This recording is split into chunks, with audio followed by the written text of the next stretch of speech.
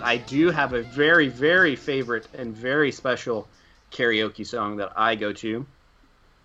My personal favorite is The Passenger by Iggy Pop. It's definitely a one that you can have several beverages towards and kind of just mumble your way through and let people clap, and it works, you know? The nose plays. It's got some swing to it. Yeah, sure. Why not? Yeah. Grant, what about you? Well, I'm kind of a karaoke bit artist. I think the last time I sang karaoke at a bar, it was the first 6 verses of "O Come All You Faithful," and it was, I think it was in the middle of August. I didn't realize the song goes for about 12 minutes, so I ended up having to cut myself off. What about you, Macy? My dream one day is to do "I Want to Be Your Lover" by Prince. I think that would be fun, and I would just have to rest my voice for a couple days so I could hit the falsetto. Yeah, that's all you'd have to do. Yeah, that'd be fine. My real one though is I've done it a couple times, but it's "Let's Give 'Em Something to Talk About" by Bonnie Raitt. Oh my gosh, that is amazing.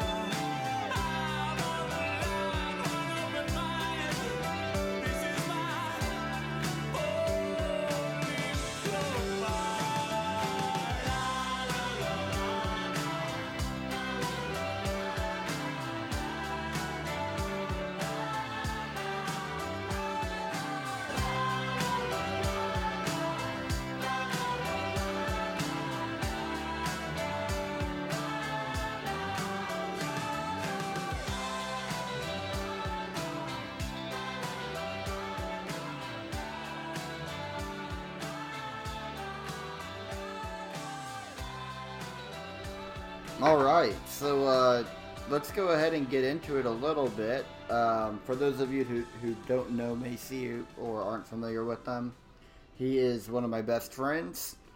He lives in Houston, and he doesn't do really anything in the music industry, but he does do a lot of construction work. Macy, you wanted to talk about Songs from the Big Chair by Tears for Fears. Yes, I did. Y'all asked me to pick an album, and I picked this one because I knew no one else would pick it. Correct. And that hurts my feelings for two reasons. It's a near flawless album. It's so interesting because it's interesting the whole time, and it takes its time, and it doesn't rush anything. And but I just knew no one would pick it, and it's a fun one to talk about. Yeah, I'm pretty excited about getting into this one. Some background on the album itself. Came out in February of 1985.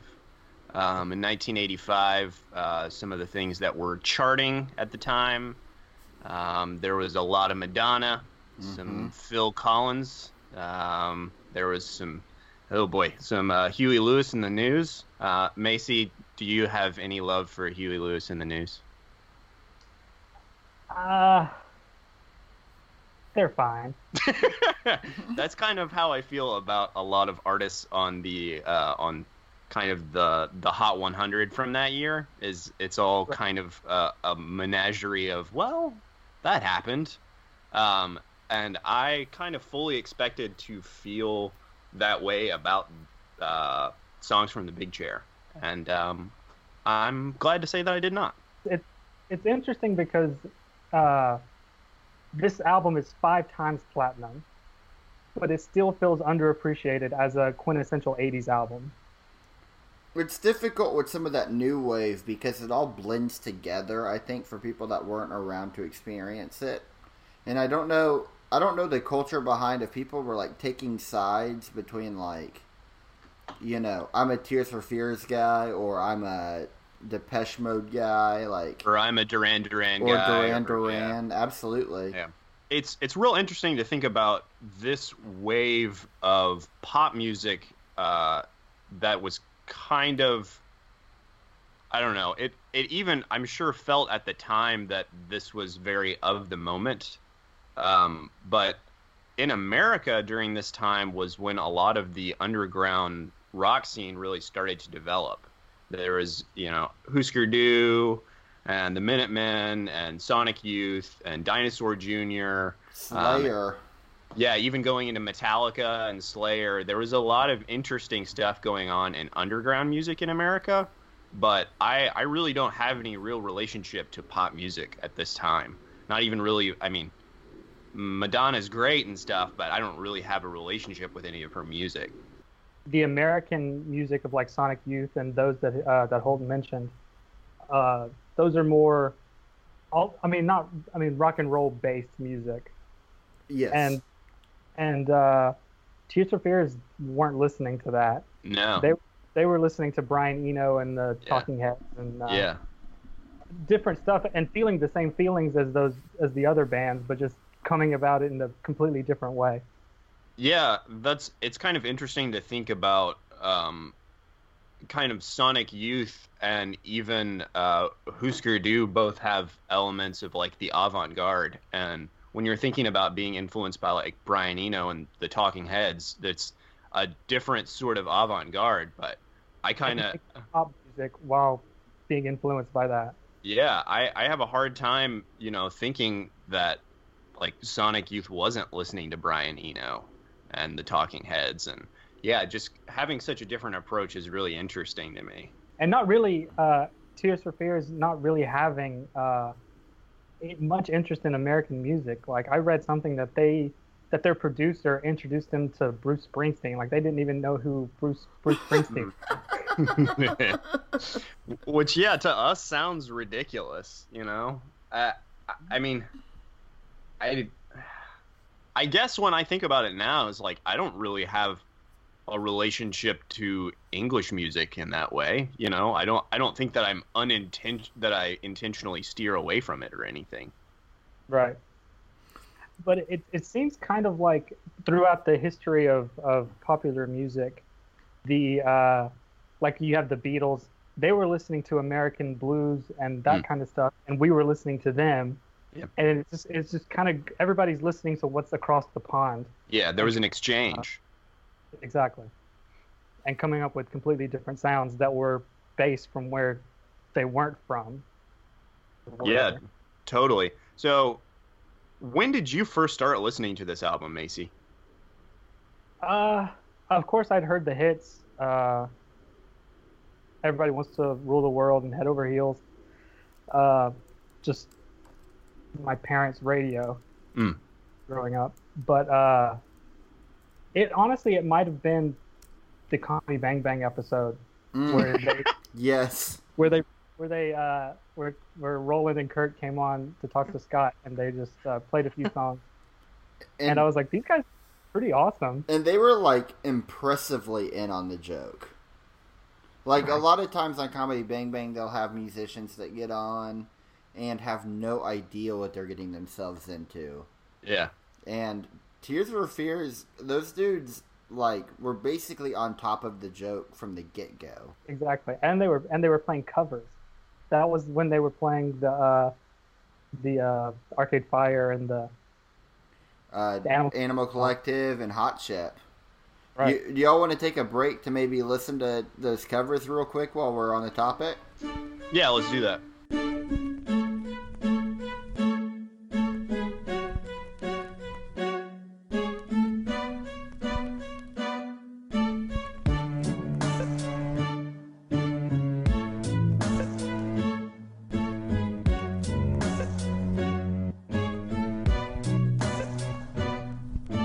Businessmen drink my blood, like the kids in art school said they would. Then I guess I'll just begin again. You say, can we still be friends?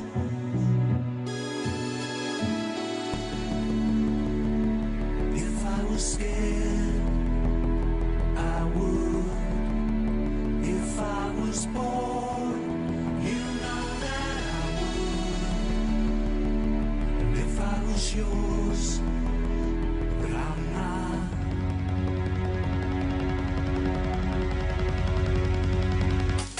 All the kids have always known that the emperor wears no clothes. But we bow down to him all the same, 'cause it's better than being alone.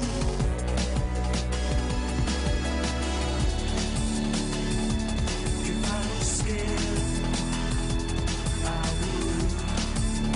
If I was pure, you know that I would. And if I was yours, but I'm not. Now I'm ready to start.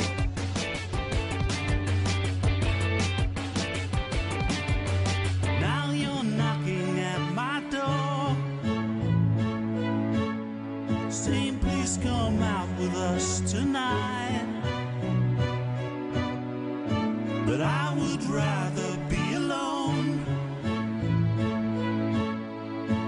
than pretend I feel alright.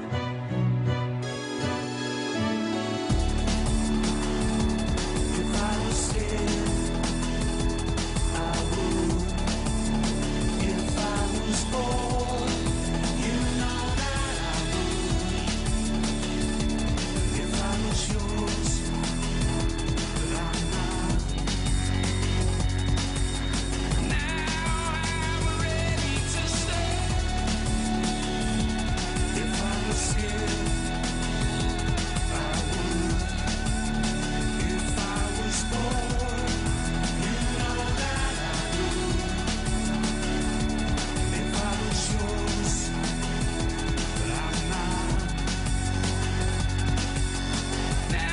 Yeah, I hadn't heard those covers ever before, and I was really impressed by them. They're original, but they feel close to the song as well. And I hadn't even heard this album until a couple days ago, which was no one's fault but mine. I just have a big hole in my music listening is 80s pop. So Macy, how did you come to this album? Besides, your parents' kind of music, like what's your real connection with it? I mean, it was really just deciding to listen to more new wave, and just checking out what the hits were, and then discovering this album and finding it, and realizing that it's something special. And I do know that they had a lot of pressure to after their first album, because lyrically they were critically, the first album did not go over well. That's the one with Mad World on it. That's right. But it was commercially a success. But I had a note. NME said, "Sure, they may be popular, but so was Reverend Jim Jones." Oh, good gravy! Wow. Yeah.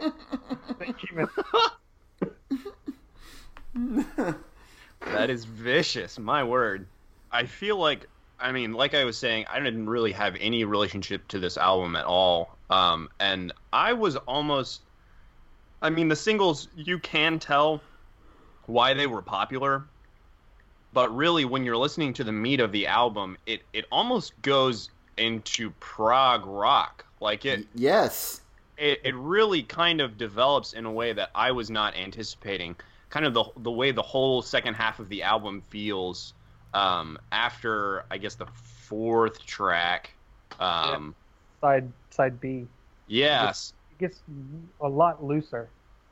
Yeah, it almost, side B and side A feel so different from each other. And in a pleasant way. I don't think that I would have enjoyed this album near as much if they kind of crushed several more bangers into side B. So are we assuming that some of this prog rock kind of influence is derivative of the Eno sound of kind of post-Roxy music? I feel like it's undeniable. Yeah, I would imagine so.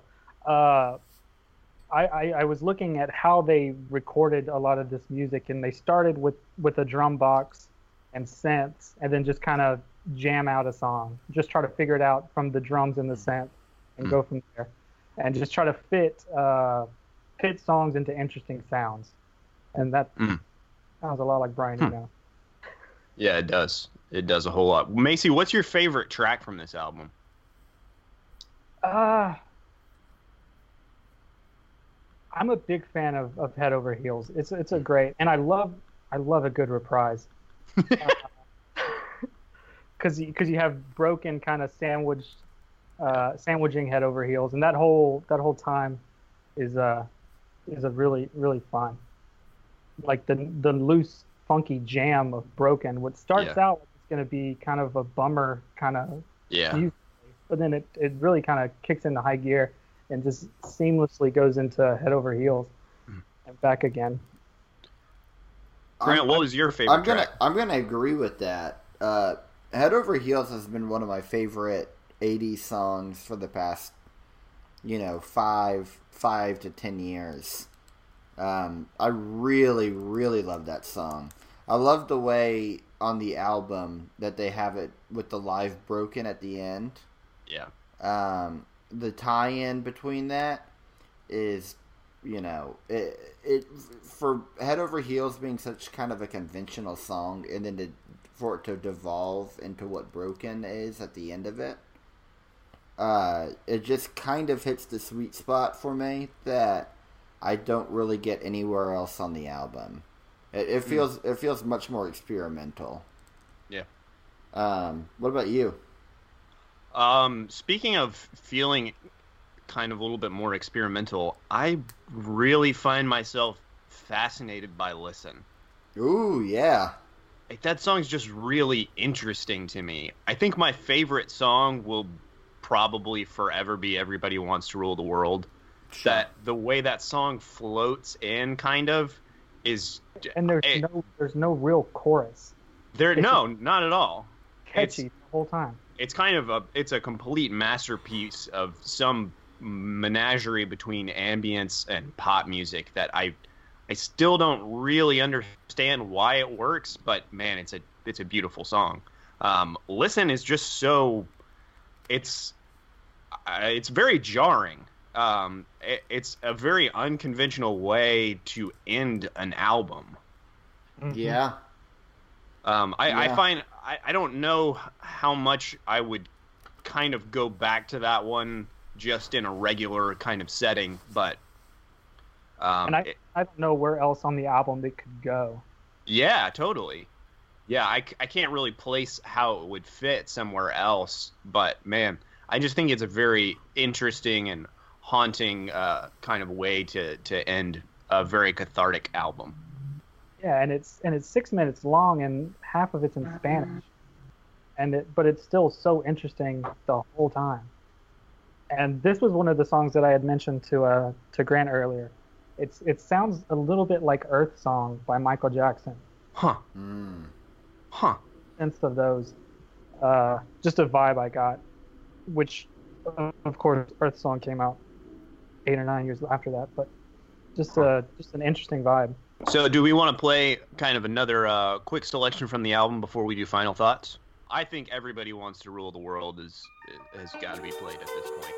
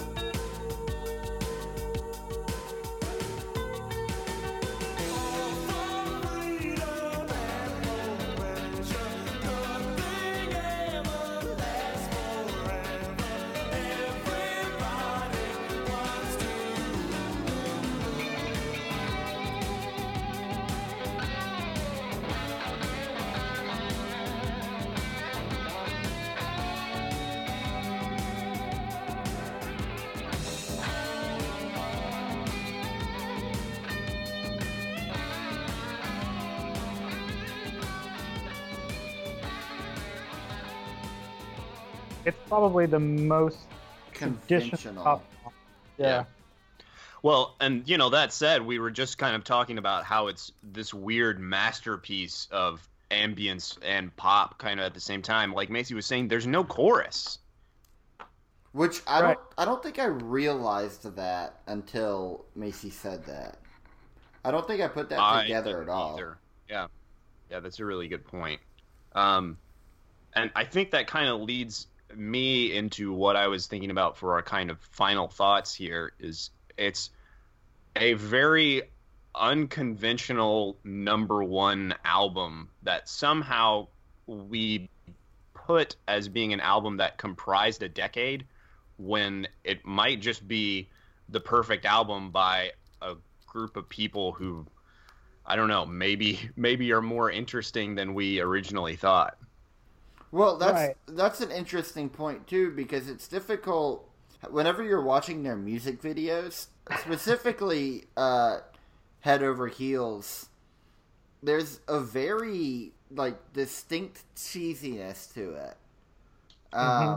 Intentional. They talk about the style of it feels like your very basic 80s music video to some extent, but they also are snarky in it, and it almost feels sarcastic in some ways, but it has a good mix of humor. I don't know, Holton, if you've seen that recently. But Macy and I were talking about it earlier. The keyboardist is just a total goofball. And there's a scene, so it's all shot in a library, and there's a scene where the keyboardist is talking to the librarian, and a keyboard floats in out of nowhere over the librarian and onto the counter, and he's playing the keyboard just eye to eye with the librarian. It's during the solo part, and he's clearly not playing what's playing. He's just playing with one finger, kind of sliding it up. He's just running it up and down the keyboard, So bizarre. In the face. That's very strange. I mean, this kind of gets into something a little bit different, but used to, when bands signed record deals that included music videos, part of the catch with the music videos that were usually included in the contract is that the music videos had to include shots of the band members playing the song. So there's actually a whole world out there of music videos of bands fake playing their own songs. Yeah, and that's and the other two videos that I watched, Everybody Wants to Rule the World and Shout, they're both pretty straightforward, just kind of landscapes of a cliff and them singing right into the camera. But also there's a real bizarre weirdness to it. Almost like a David Byrne weirdness to it, where you can't quite tell what is authentic and what is where the joke is because there's clear hokiness joke that's intentional, and it's almost like laughing when you don't know if you're supposed to be laughing or not. In the Shout video, a little at the end of the song, they're all in this area playing their instruments, and just 50 or 60 white people are all in just singing. Yes. And little kids clapping and strange. And it reminds me of the Rat-a-tat video of just people turning and smiling at the camera. Yes. Yes, that's a good comparison. Okay, so Macy, you were able to see them live. Huh. Yes, it was a Free Press in Houston, right? Yeah, Little Music Festival. Okay, so what was that like? It was before. I mean, it was before I kind of got into them. That was part of the reason I kind of looked heavier into them. But it was just one of those middle of the day shows of a legacy act that it's oh, that'd be cool to see Tears for Fears. Sure. I know those 3 songs. Mm-hmm. But then going there and just for a band that doesn't like to play live, which I found out, they're really good live, and and really a really hip band. When we were talking about those covers earlier, like they covered Arcade Fire and Radiohead when I saw them. And they covered Radiohead. Yeah, they covered Creep. No kidding. Yeah, but just for a band that's been doing it for that long, just to still have their finger on the pulse of music is pretty interesting. Oh yeah. Okay, so they've got on Spotify. They've got great covers of "Ready to Start" by Arcade Fire, and "I Was a Boy from School" by Hot Chip, which is also a fantastic cover, and "My Girls" by Animal Collective. And anybody that is into Tears for Fears or those bands at all, I highly recommend getting on Spotify and going through and listening to them, because they're very conventional takes on the songs, but they have this distinct 80s new wave vibe to them that is like real earnest and organic, and I enjoy it a lot. They're able to capture what the song is, the original song is, but to make it very Tears for Fears. Yes. At the same time. And man, it is very worth listening to. So, how do you think that your relationship to this album will change, kind of over the next, decade or so? Do you think that you'll kind of end up enjoying this album more, and we might see more kind of synth pop kind of in the world of music even more than we do now, or will this kind of feel more like a relic? That's a good question. I don't know. Maybe the reason it hasn't aged as well as other things is there's only 8 songs on the album, and you can only listen to those 8 songs so many times before you get completely done with them. But but synth pop is fun. It's fun to listen to, and it has opened me up into listening to more 80s new wave, Duran Duran, that kind of stuff. Really, really going into those things as well. Was there anything? I know you're a huge Prince fan. Was there anything specific you wanted to talk about Prince in regards to maybe the comparisons between these albums coming out at the same time as some of those Prince albums? Oh, well, I mean, there are moments in Mother's Talk that sound very Prince's Parade era. Yeah. And yeah.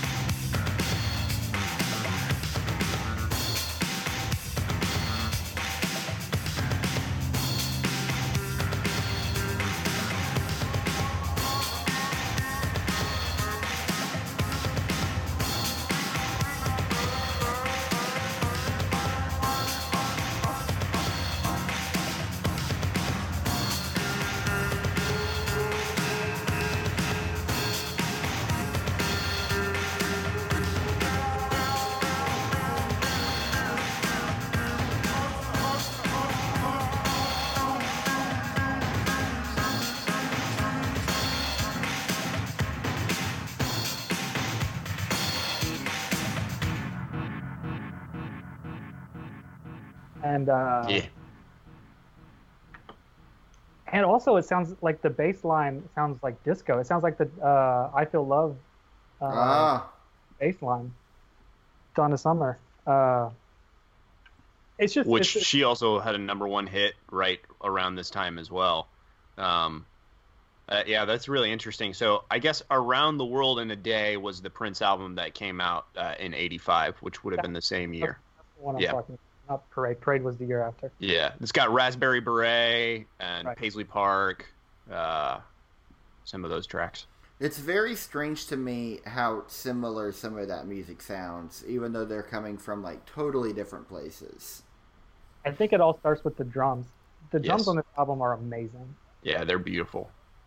Yeah, this wouldn't have been, again, an album even like 5 years ago that I probably would have enjoyed. Yeah. And I'm really glad that I got a chance to listen to it now, because being late to the party is one of the most enjoyable things that we can do. So, Macy, thanks again for recommending this album to us and coming on and talking about it. It was a blast. Yeah. you. And do you have anything else you would like to add or plug? Hey, I don't have anything to plug. okay. Well, give us the top 3 bands that you're listening to right now. Oh man. I've been listening to the new Kanye releases. Do you have any thoughts on those? What's your power ranking of the different Kanye releases? Pusha T one. Mild applause. Yeah. I really enjoyed Kids See Ghosts. That one was a really fun listen, and then way down the list, I didn't love Ye, but it was fine. Yeah. And I didn't love the Nas album, but there were some bangers on there though. So for me, I think it's at this point, it is it's gonna be Daytona, and then I believe I'm gonna push Nas up above Kids See Ghosts, which I think might be controversial. Yeah. The Kids See Ghosts, and then Ye. That I guess is my rankings as well. I think I would put Ye at like 6 or 7. Sure. I don't have strong feelings that are positive about that album. But man, talking about Kids See Ghost briefly, since we haven't yet, that doesn't. It feels more like a Kanye album than it does a Cudi album. That's interesting. I'd like to hear more about that, because I think the exact opposite. I think the way something that I really like about Man on the Moon 2 is the way the production is layered is so different than the way Kanye typically does things. I feel like it ends up feeling, some of the Cudi songs that I like end up feeling like more one wave of sound versus like different segments of lines and production kind of put together.